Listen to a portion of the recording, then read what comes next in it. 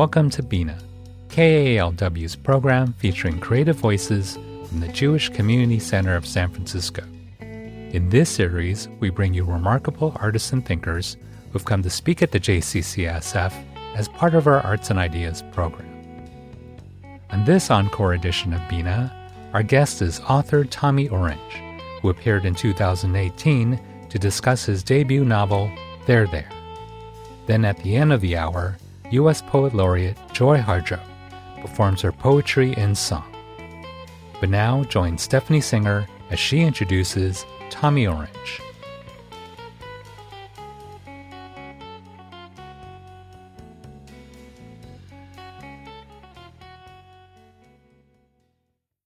Born and raised in Oakland, and an enrolled member of the Cheyenne and Arapaho tribes of Oklahoma, Tommy Orange is part of a new generation of writers who are publishing groundbreaking poetry, fiction, and prose, shattering old tropes and stereotypes about Native American literature, experience, and identity.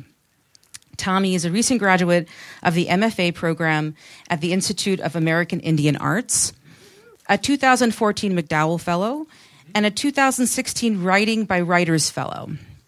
There There is his first novel. It's already a New York Times bestseller. Yes, congratulations.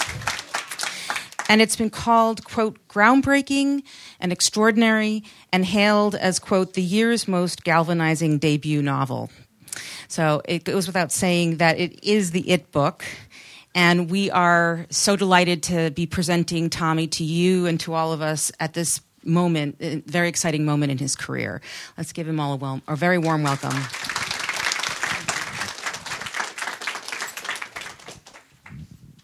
Thank you for that introduction, and thank you all for coming. I'm just going to read a little bit, and it's from the chapter in the novel called Thomas Frank, which was published in the New Yorker as The State. So I'm going to read that right now. Thomas Frank. Before you were born, you were a head and a tail in a milky pool, a swimmer. You were a race, a dying off, a breaking through, an arrival. Before you were born, you were an egg, and your mom who was an egg and her mom. Before you were born, you were the nested Russian grandmother doll of possibility in your mom's ovaries. You were two halves of 1,000 different kinds of possibilities, 1,000,000 heads or tails, flip shine on a spun coin. Before you were born, you were the idea to make it to California for gold or bust. You were white, you were brown, you were red, you were dust, you were hiding, you were seeking. Before you were born, you were chased, beaten, broken, trapped on a reservation in Oklahoma. Before you were born, you were an idea your mom got into her head in the 70s to hitchhike across the country and become a dancer in New York. You were on your way when she did not make it across the country, but sputtered and spiraled and wound up in Taos, New Mexico at a peyote commune named Morning Star. Before you were born, you were your dad's decision to move away from the reservation up to northern New Mexico to learn about a Pueblo guy's fireplace. You were the light in the wet of your parents' eyes as they met across that fireplace in ceremony. Before you were born, your halves inside them moved to Oakland. Before you were born, before your body was much more than heart, spine, bone, brain, skin, blood, and vein, when you just started to build muscle with movement, before you showed, bulged in her belly, as her belly, before your dad's pride could belly swell from the side of you, your parents were in a room listening to the sound your heart made. You had an arrhythmic heartbeat. The doctor said it was normal. Your arrhythmic heart was not abnormal. Maybe he's a drummer, your dad said. He doesn't even know what a drum is, your mom said. Heart, your dad said. The man said arrhythmic, that means no rhythm. Maybe it just means he knows the rhythm so good he doesn't always hit it when you expect him to. Rhythm of what? She said. But once you got big enough to make your mom feel you, she couldn't deny it. You swam to the beat. When your dad brought out the kettle drum, you'd kick her in time with it, or to her heartbeat, or to one of the oldies mixtapes she had made from records she loved and played to no end in your Aerostar minivan. Once you were out in the world running and jumping and climbing, you tapped your toes and fingers everywhere, all the time, on tabletops, desktops. You tapped every surface you found in front of you, listened for the sound things made back at you when you hit them, the timbre of taps, the din of dings, silverware clangs in kitchens, door knocks, knuckle cracks, head scratches. You were finding out that everything makes a sound. Everything can be drumming, whether rhythm is kept or strays, even gunshots and backfire, the howl of trains at night, the wind against your windows. The world is made of sound. But inside every kind of sound lurked a sadness. In the quiet between your parents after a fight they both managed to lose. You and your sisters listening through the walls for tones, listening for early signs of a fight, for late signs of a fight reignited. The sound of the worship service, that building drone and wail of evangelical Christian worship, your mom speaking in tongues on the crest of that weekly Sunday wave. Sadness because you couldn't feel any of it in there and wanted to, felt you needed it, that it could protect you from the dreams you had almost every night about the end of the world and the possibility of hell forever, you living there, still a boy, unable to die or leave or do anything but burn in a lake of fire. Sadness came when you had to wake up your snoring dad in church, even as members of the congregation, members of your family were being slain by the Holy Ghost in the aisles right next to him.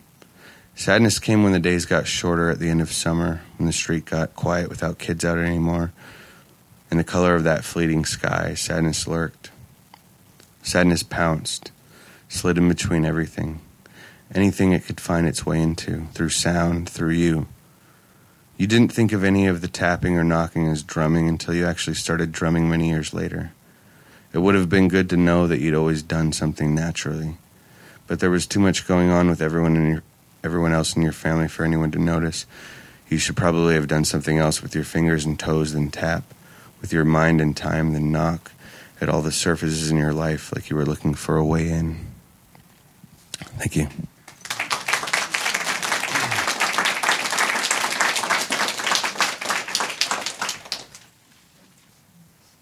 Yeah, hi. Could you tell us a little bit about your life and background and growing up and how you got to where you are?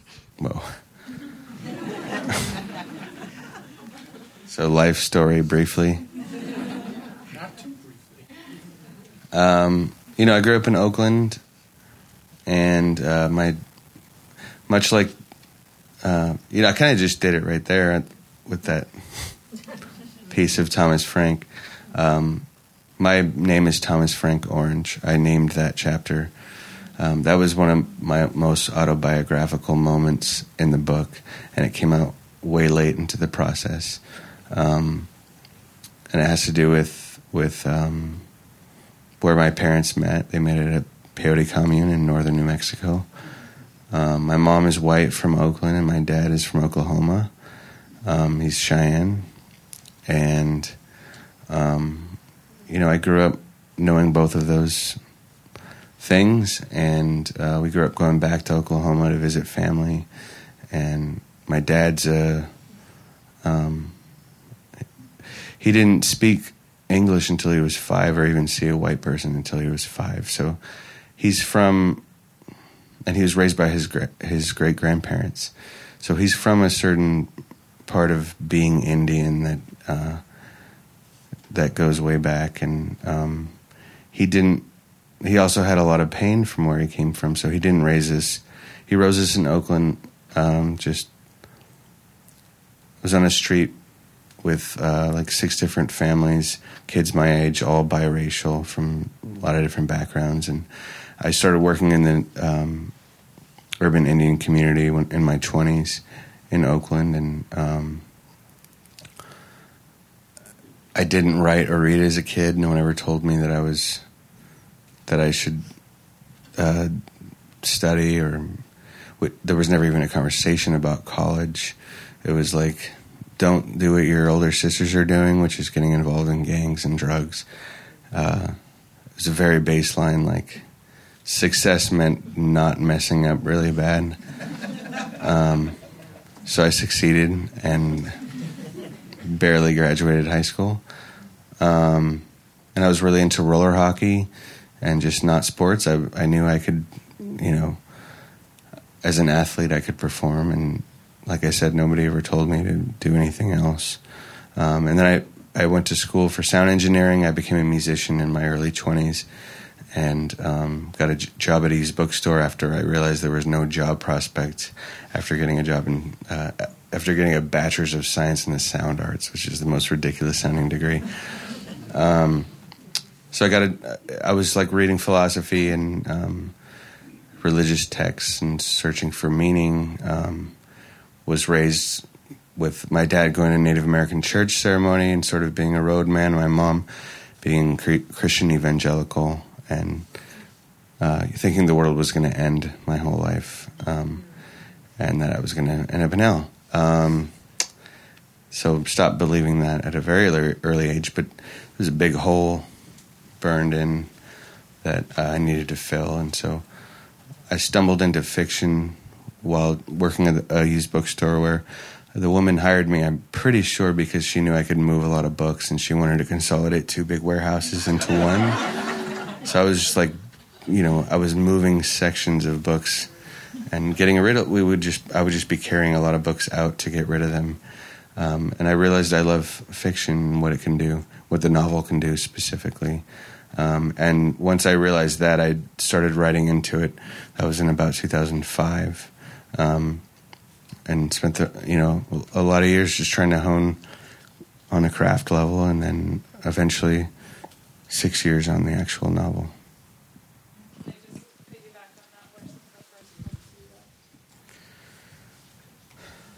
So Kafka and Borges were really like early ones that caught my attention because I was reading like philosophy and religion. They're sort of a perfect bridge. Also Clarice Lispector, she's a Brazilian writer who's gotten a little more attention in the past couple of years. Her novel, The Hour of the Star, is amazing. It's only like 90 pages. Everyone should read it. So there's a lot of work in translation that I got into first. People that I felt were including some of these questions as a young, in my 20s, just wanting to know, in search of meaning, like I said, but we're also artfully sort of exploring it, and not just like in a dry philosophical text or in a religious text. Those are my early influences. I can't just start spouting out names of people that I loved. That was like the pivotal moment. I just want to say this is one of the best books I've read this year, and I do read about 300 books a year. And I just want to know how you got all of those lives entwined, how you kept them straight and brought them together and wove them together I envisioned a basket so that they all came together at the Coliseum. And I'd just like to know how you kept them all straight and how you realized them all so beautifully. Well, thank you for saying that. I thought of the idea first, sort of the container of what I was going to write into, and just sort of the structure for the whole thing, and then spent 6 years writing into it. It was really messy in the middle, and I wish I had easy answers as to how to do what I did. There was a lot of different strategies I put in place to not give up. So I ran a lot. I made sure and put in the time, in front of the page. I read out loud, read a lot of my stuff out loud. I'd print it out and read out loud and mark it up with a pen. I had robot voices from an app called VoiceStream read to me while I did other stuff. And that gave me fresh perspective on just wanting to get it true and right and get the voices distinct and make sure all their stories had like organic feeling, cohesive ties to a whole vision, because there's a lot of voices and there's the risk of it not feeling cohesive. So it was 6 years of a lot of work in a lot of different ways. When you were writing the stories, did they go in the order in which they're published, or did you have to move them around later? Oh, there's a lot of moving. And there was a lot of point of view transposition for each character. I've been telling people, and this is only in retrospect, that I feel like I sort of cheated in making each character and chapter distinct by changing point of view. Not only by, you have to think about your sentence structure and how short and long your sentences are and how distinct the quality of your voice is. That's one way to do it. If you stay in first person through the whole book, it'd be more confusing. So I thought bring POV change in addition to character change, and just to be sure, if you're going to experiment with a lot of characters, at least, always make sure that you have the reader able to navigate the work. I had that in mind. So you have a great gift for sound. The words are beautiful. Can you talk a little bit about the relationship between the way you hear words and your experience in music and stuff like that? It's been a weird thing. A couple surprising things regarding feedback about the book. Musicality and the work being funny. I wasn't trying to do either one in the process. The first time I read certain parts of the book that are funny, I didn't know what was happening when I heard people. My first thought is like they're laughing at me, and for some reason that's horrible. So the musicality piece, I don't know. I fell in love with the piano. Well, first the guitar at 18, and then piano at 21, and I spent a lot of time just exploring composition, and I love to play, but it's totally separate from my writing process. And I don't go to the page thinking I'm doing music. They're two different processes. I think there's some bleeding over it. Yeah, I mean, it's great to hear when people say that. But just as far as what I was consciously doing, I didn't have it in mind.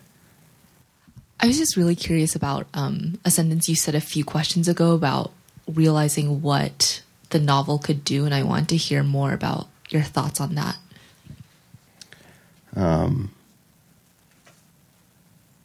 So I was eating a donut,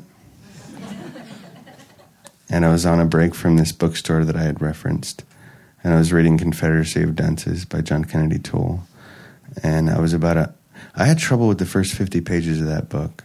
The first time I read it. I've read that book 4 times. But something, I was maybe like on page 115, and he was in the middle of a journal entry thing on a yellow legal tab, and he was talking about Boethius, the philosopher. And I just realized how much you could do with a novel, and how there aren't any rules in regards to form and structure. And I mean, the novel, it's named, I think, because it's related to experimentation and representing each now voice of every new year or season or generation of writers. And so for me, that was a moment when I realized, that was one moment. There's been a bunch with a bunch of different novels, like The Hour of the Star was a big moment for me, novel-wise, and Colin McCann's Let the Great World Spin was a big moment. Structurally, he did something amazing in that book that very much influenced what I wanted to try to do in regards to weaving multiple perspectives together in a story arc that all like had an organic connection and had a cohesion.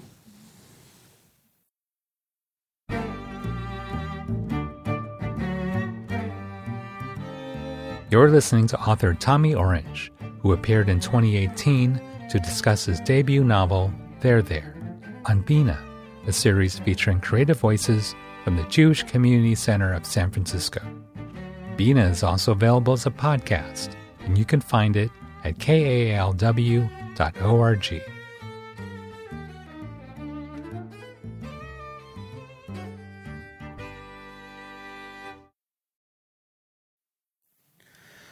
Well, I've always liked prologues before novels, which are part of novels. Just the way it can contextualize the story you're about to jump into. I also like prologues because for readers who don't like them, you can skip it and go into the story. And maybe you'll go back to it later. It's fine.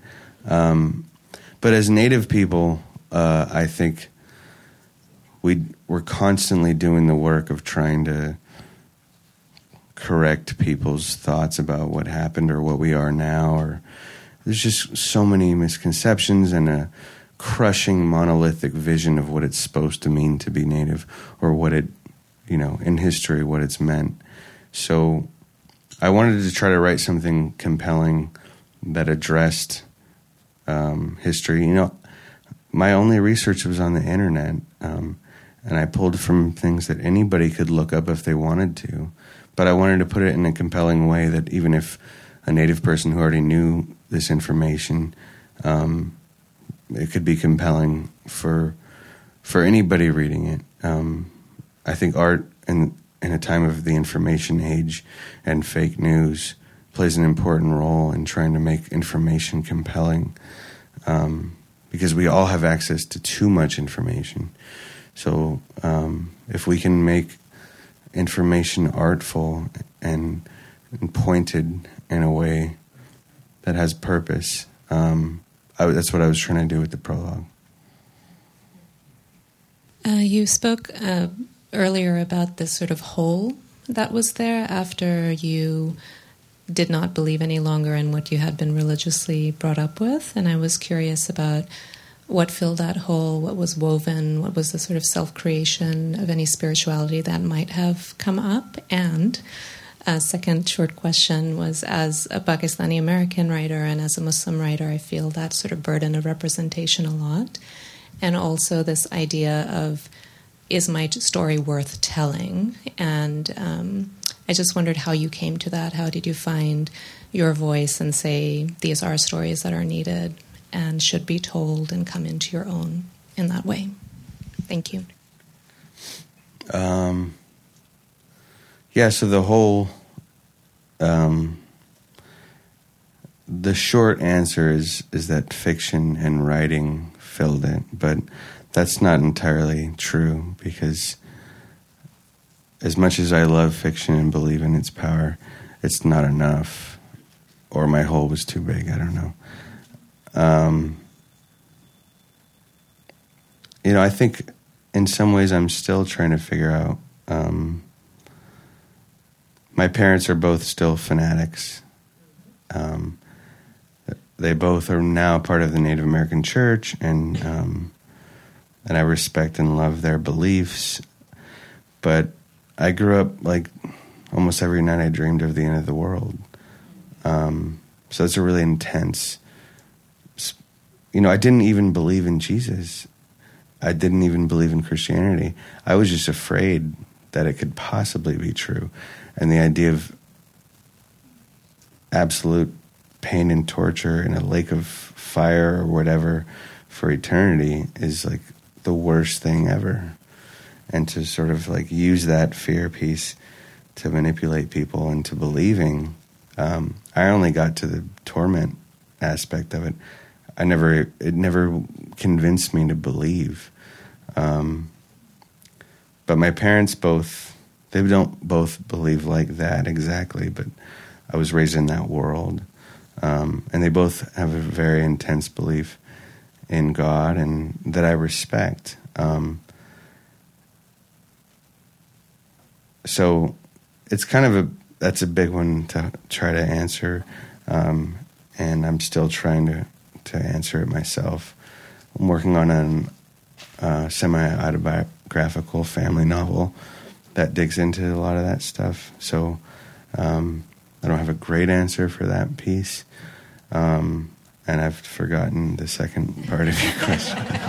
The burden of representation. I mean, as a writer of color myself, just this idea of how did you come to owning your voice, feeling like these stories should be heard, and also dealing with that burden, basically. I think the burden of representation as an urban Native person has come in retrospect. Now that, the book's doing well, it feels like now, like, there's going to be this question of, like, well, he's the voice, and it's not something that I want. What I was writing into was an absence of voice. I couldn't find very much representation as far as from the perspective of Native people living in the city. From Oakland, there aren't, any Oakland novels that I know of. There's not urban Indian novels that I know of. If they exist, there's not enough, distribution or however books get out. I haven't been able to find them. So I was writing into a void, and out of a sense of loneliness. I wasn't writing like, I'm going to be the one to do it and I have a burden. It was just like, whoa, this isn't there. Like, our community is so strong and alive. I want to do my best to try to represent some aspect of that. That segues into my question. I did a guest gig at IAIA, and one of the things that was really profound for me there was, because I'm read as a person of color in America, though I'm first-generation African, and so the way that folks there were talking about being colonized as opposed to being people of color in the United States was really interesting to me, and I was just interested in your experience, that impact on being there surrounded by Native Indigenous writers working on this book. Well, I think it's really cool to have an institution that's supporting Native voices. I think something that I've heard from students and from peers in the program is this idea of not having to explain yourself. And there's, writing as an institution has been so white for so long, and the authority on what is good writing is related to white male experience specifically. And there's this false idea of, like, this is what makes good writing, like Hemingway and Carver. And they have their values, but they've been taught as gospel. And different types of diverse experiences bring changes to form and changes to craft level stuff that's not respected in a lot of these white institutions. So something cool about the Institution of American Indian Arts is that none of that stuff is questioned, or it's not filtered through this is the way to have good writing. Like, write a scene, get specific within a scene, don't include cultural or gender, but if you don't include that stuff, the default is white male. So you have to find, like, good ways to include the stuff. It can be clumsy to have to do it, and it's a burden that white males don't have.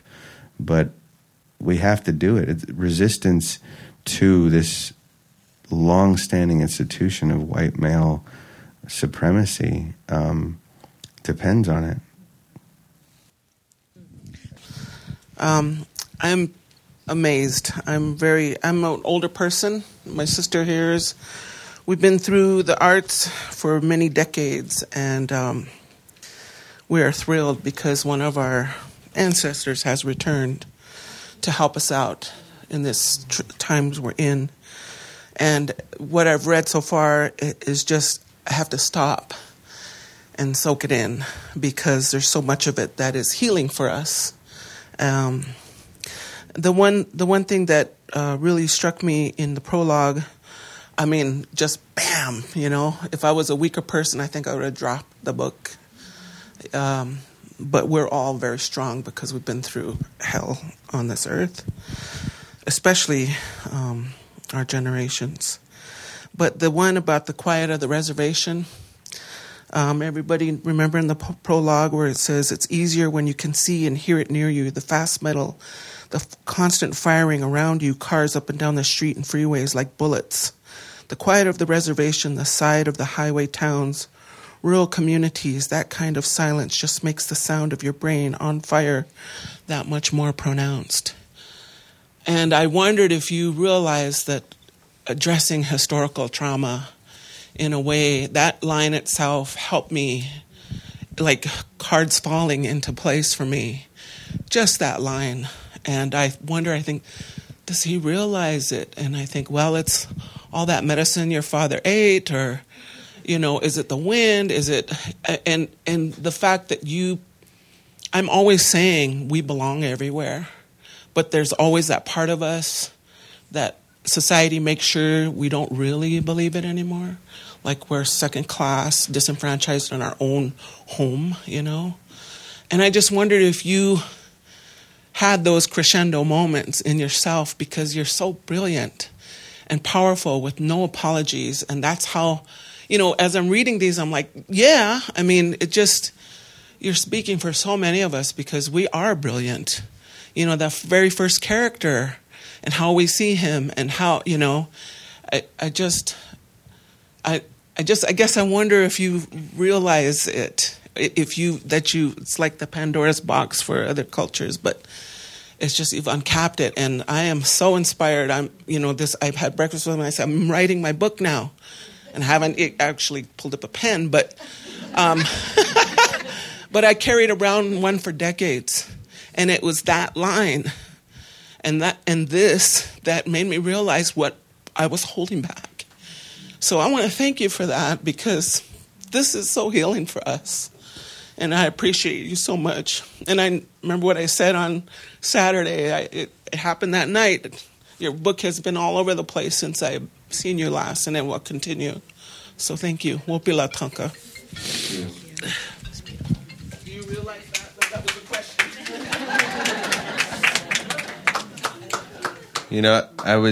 I had to spend like 6 hours with people from PBS today, getting asked a lot of questions, and feeling like questions not necessarily... I'm happy for the press and whatever PBS will put out, but sometimes people don't get it, and I didn't write it for... I wrote it for people like... Yeah, I wrote it for us. And it's hard when you get a whole bunch of questions in succession of like not really getting what the whole thing means and where we come from. And so it means a lot to me for you to say that. And the reception from the Native community means everything to me, because that's where my heart was, and that's what I was trying to dig into, and where I felt a lot of like not me coming through. So I appreciate that. The reception from without has been crazy, and I don't understand it, but I appreciate that. Thank you for your words. Can you talk a little bit about Oakland and how it influenced you, and if you were treating Oakland as its own separate character in the book? Yeah, I mean, I love Oakland, and it's my home. And the book is so much about belonging and how do we feel like we can love what we are and where we're from.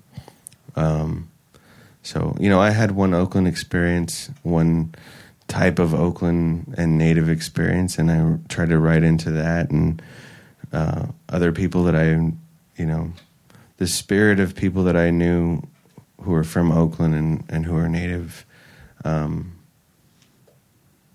So definitely, like, I don't know if I ever thought like I'm writing a character of Oakland, but I wrote half the book when I wasn't living in Oakland, and just have, I mean, anybody who knows me and, anybody from Oakland themselves, there's a love for Oakland as a city. It's got a certain kind of hard-earned love and spirit that I tried to capture I don't like capture as a word, that I tried to acknowledge in the book. Where did you go to high school? So I went to Bishop O'Dowd and got kicked out. Got kicked out? Went or got kicked out or both? Or? Went to it and got kicked out. Oh, cool.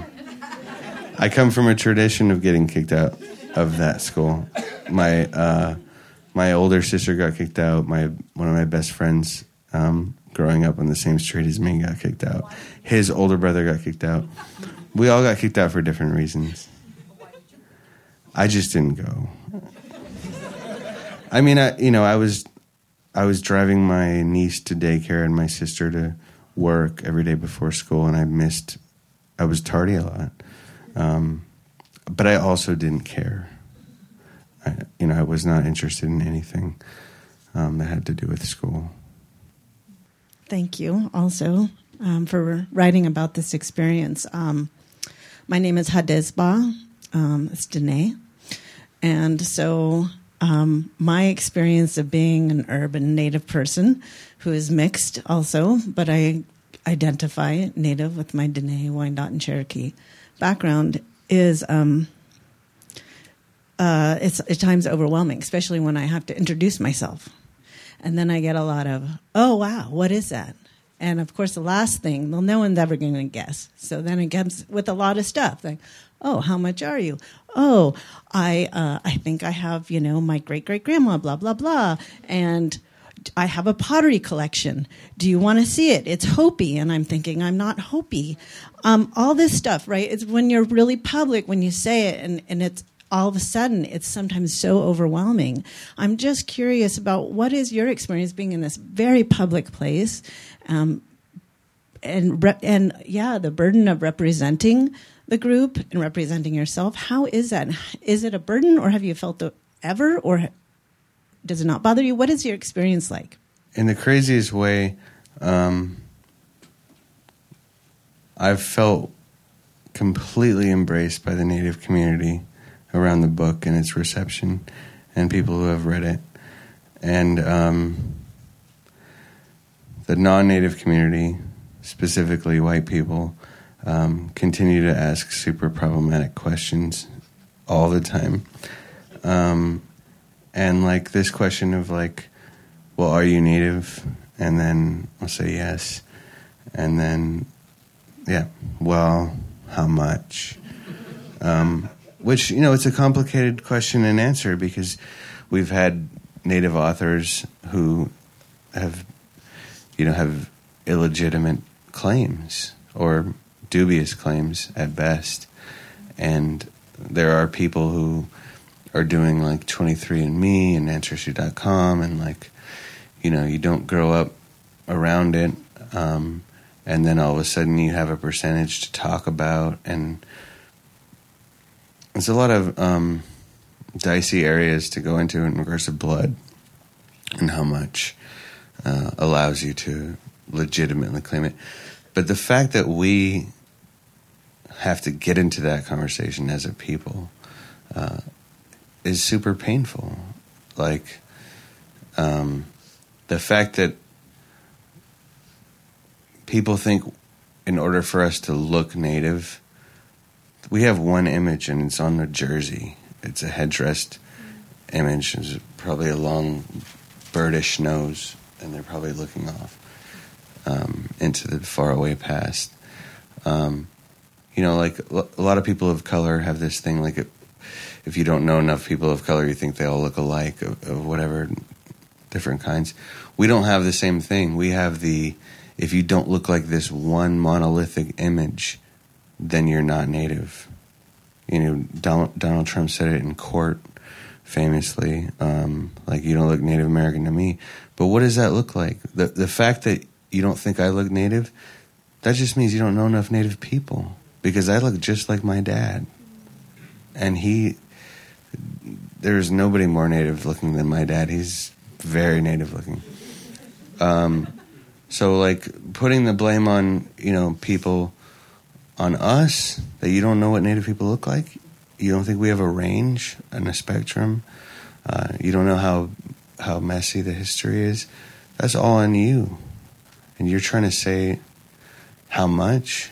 Like the burden of proof is on me?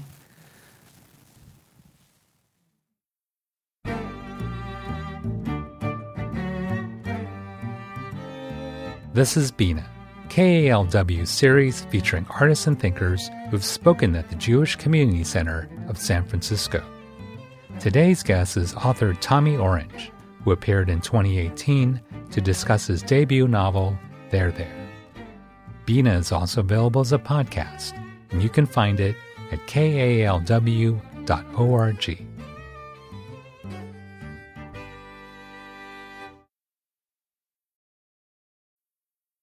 Okay, we're getting a request if we can close with a little reading. That's okay. If you all, yeah.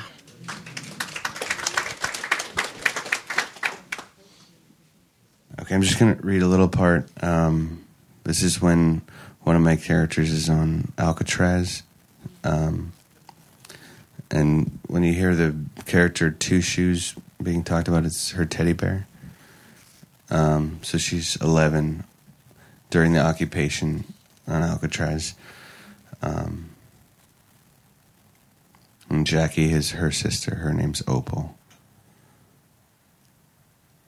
Jackie got on a lot better than me.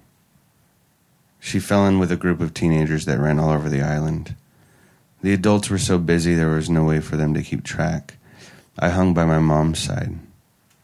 We went around talking to people, attending official meetings where everyone tried to agree on what to do, what to ask for, what our demands would be. The more important seeming Indians tended to get mad more easily. These were the men. And the women weren't listened to as much as our mom would have liked. Those first days went by like weeks. It felt like we were going to stay out there for good, get the feds to build us a school and medical facility and cultural center. At some point, though, my mom told me to go out and see what Jackie was up to. I didn't want to go out there alone, but eventually I got bored enough and went out to see what I could find. I took Two Shoes with me. I know I'm too old to have him. I'm almost 12. But I took him anyway. I went down to the other side of the lighthouse where it seemed like you weren't supposed to go. I found them by the shore closest to the Golden Gate. They were all over the rocks, pointing at each other and laughing in that wild, cruel way teenagers have about them. I told Two Shoes it probably wasn't such a good idea and that we should just go back. Sister, you don't have to worry. All these people, even these young ones over here, they're all our relatives, so don't be scared. Plus, if anyone comes after you, I'll jump down and bite their ankles. They would never expect that. I'll use my sacred bear medicine on them. It'll put them to sleep. It'll be like instantaneous hibernation. That's what I'll do, sister, so don't worry. Creator made me strong to protect you, Two Shoes said.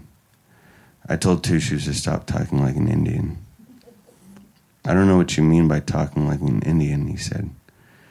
You're not an Indian, T.S., you're a teddy bear. You know, we're not so different. Both of us got our names from pig brain men. Pig brain? Men with pigs for brains. Oh, meaning Columbus called you Indians. For us, it was Teddy Roosevelt's fault. How? He was hunting bear one time, but then found this real scraggly old hungry bear, and he refused to shoot it. Then in the newspapers, there was a comic about that hunting story that made it seem like Mr. Roosevelt was merciful, a real nature lover, that kind of thing. Then they made the little stuffed bear and named it Teddy's Bear. Teddy's Bear became Teddy Bear. What they didn't say was that he slit that old bear's throat. It's that kind of mercy they don't want you to know about. And how do you know about any of this? You got to know about the history of your people, how you got to be here. That's all based on what people done to get you here. Us bears, you Indians, we've been through a lot. They tried to kill us. But when you hear them tell it, they make history seem like one big heroic adventure across an empty forest. There were bears and Indians all over the place, sister. They slit all our throats.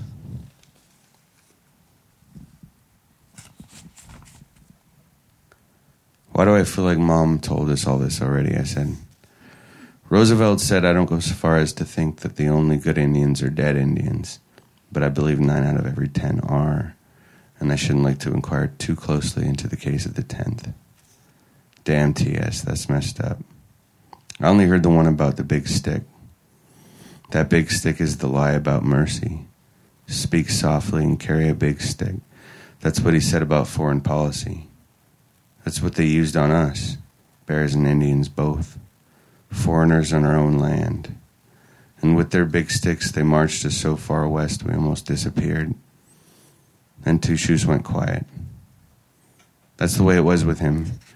He either had something to say or he didn't. I could tell by what kind of shine I saw in the black of his eyes which one it was. I put Two Shoes behind some rocks and headed down to find my sister. Thank you. Thank you all for coming.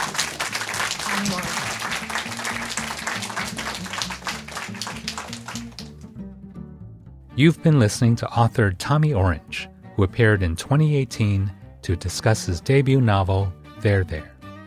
We finished this hour with a performance by U.S. Poet Laureate Joy Harjo, who appeared at the JCCSF in 2019. Her most recent collection of poetry is An American Sunrise, and her new memoir, Poet Warrior, will be published in September 2021. So this next piece is kind of a version of a creation story, a Muskogean creation story where we emerged. Probably we keep emerging from these worlds we keep destroying. This is a soprano sax. It's not a fancy clarinet. I usually play alto, but I've been taking my soprano out for some fun. I have a poem I'm not reading tonight called Rabbit Invents the Saxophone. It must, because Rabbit's trickster, and you know a saxophone can be a trickster instrument. It's called Once the World is Perfect.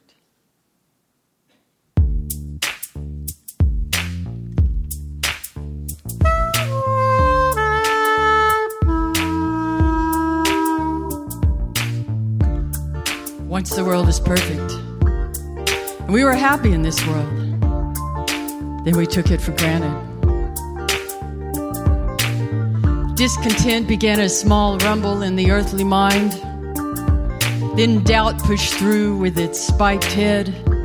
And once doubt ruptured the web, all manner of demon thoughts jumped through. We destroyed the world we had been given for inspiration, for life. Each stone of jealousy, each stone of fear, greed, envy, jealousy put out the light. No one was without a stone in his or her hand. There we were, right back where we had started. We were bumping into each other in the dark, and now we had no place to live because we didn't know how to live with each other. Then one of the stumbling ones took pity on another and shared a blanket. A spark of kindness made a light. The light made an opening in the darkness. Everyone worked together to make a ladder. A Wind Clan person climbed out first into the next world, and then the other clans, the children of those clans, their children, and their children, and their children, all the way through time to right now, to you.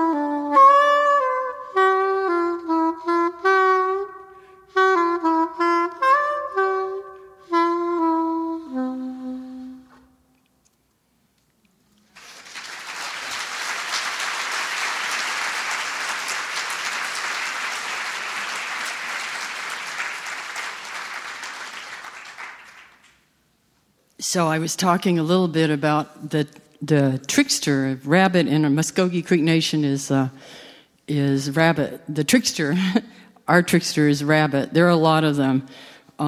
Some of them are, I guess in some cultures it's coyote, some it's spider. And, we all have clowns, tricksters, and you often find them sitting somewhere near the seat of power. Because because they're there to remind us that any power that we have doesn't belong to us. It's given to share. And though sometimes in strange times like these, the tricksters wind up sitting in the seats of power. And then you know you're in trouble. So this is kind of along the creation story version, but it's about rabbit showing up and what happened. Or should I say what's happening?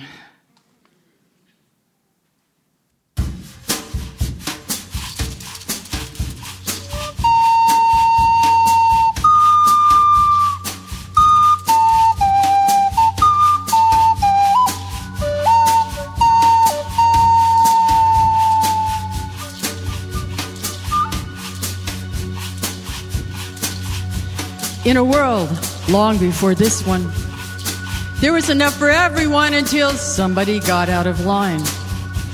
We heard it was Rabbit, fooling around with clay in the wind. Everybody was tired of his tricks, and no one would play with him. And he was lonely in this world. So Rabbit thought to make a person. And when he blew into the mouth of that crude figure to see what would happen, the clay man stood up. Rabbit showed the clay man how to steal a chicken. The clay man obeyed. Then he showed him how to steal corn. The clay man obeyed. Then he showed him how to steal someone else's wife, and that clay man obeyed.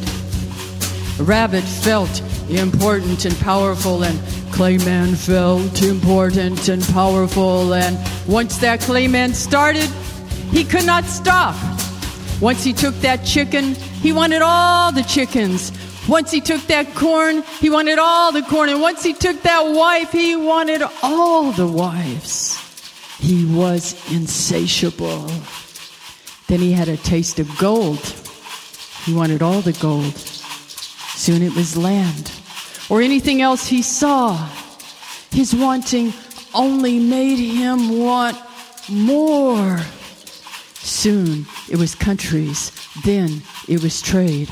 The wanting infected the earth. We lost track of our stories. We could no longer see or hear our ancestors or talk with each other across the kitchen table. Forests were being mowed down all over the world to make more. And Rabbit had no place left to play.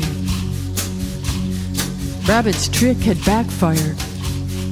Rabbit tried to call that Clayman back, but when the Clayman wouldn't listen, Rabbit realized he'd made a Clayman with no ears.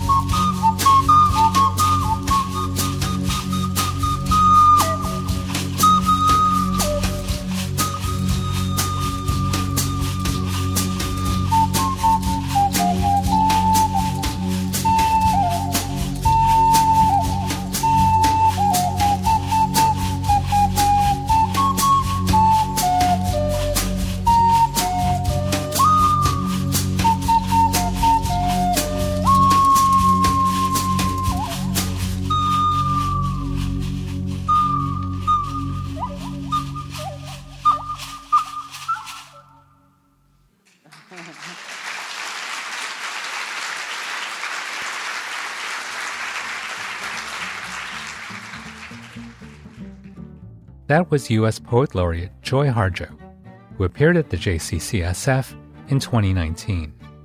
Her most recent collection of poetry is An American Sunrise, and her new memoir, Poet Warrior, will be published in September 2021.